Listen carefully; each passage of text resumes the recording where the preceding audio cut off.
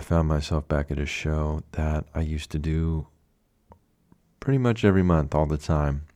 And I found myself feeling things that I used to feel. There was this period where all I wanted to do was perform and get up on stage, read my poems, stories, and comedic bits. And I took several breaks over that time, over those years. But coming back to it, feeling the pressure in your chest, the stage fright, what it's like to be in front of people, I forgot what it was like completely. And it's hard. It's a hard thing to go through. It's stress.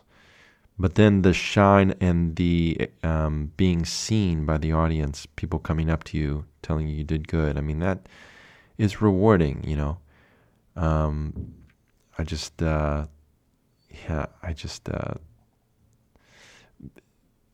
Being on stage, I used to prepare so hard. I used to know my things word for word and really study it.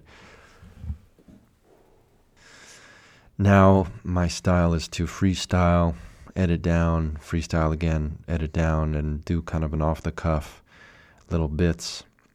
And I did one last night. It was exhausting. It was a lot of things.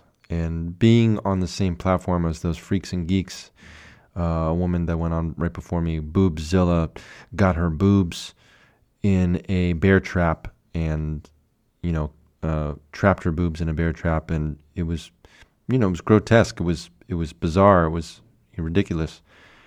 But I just felt at this point in my life, I'm such a straight guy back there, being backstage. I'm so straight, and I feel too straight to hang sometimes, which I never felt in the past. Maybe things have changed. Maybe we're doing it in a different way, but it's an interesting time, and I still want to perform. I still want to be public. I'm gearing towards doing an hour show of stories, poems, and comedy in a year, and I'm building those little chunks, those little bits.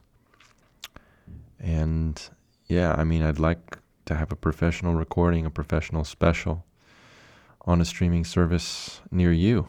And so I'm gearing up for that. I'm doing that, and I'm getting out there. But it is exhausting. It is exhausting to get out there and be public. And I forgot how much nerves, how much stress it is to perform.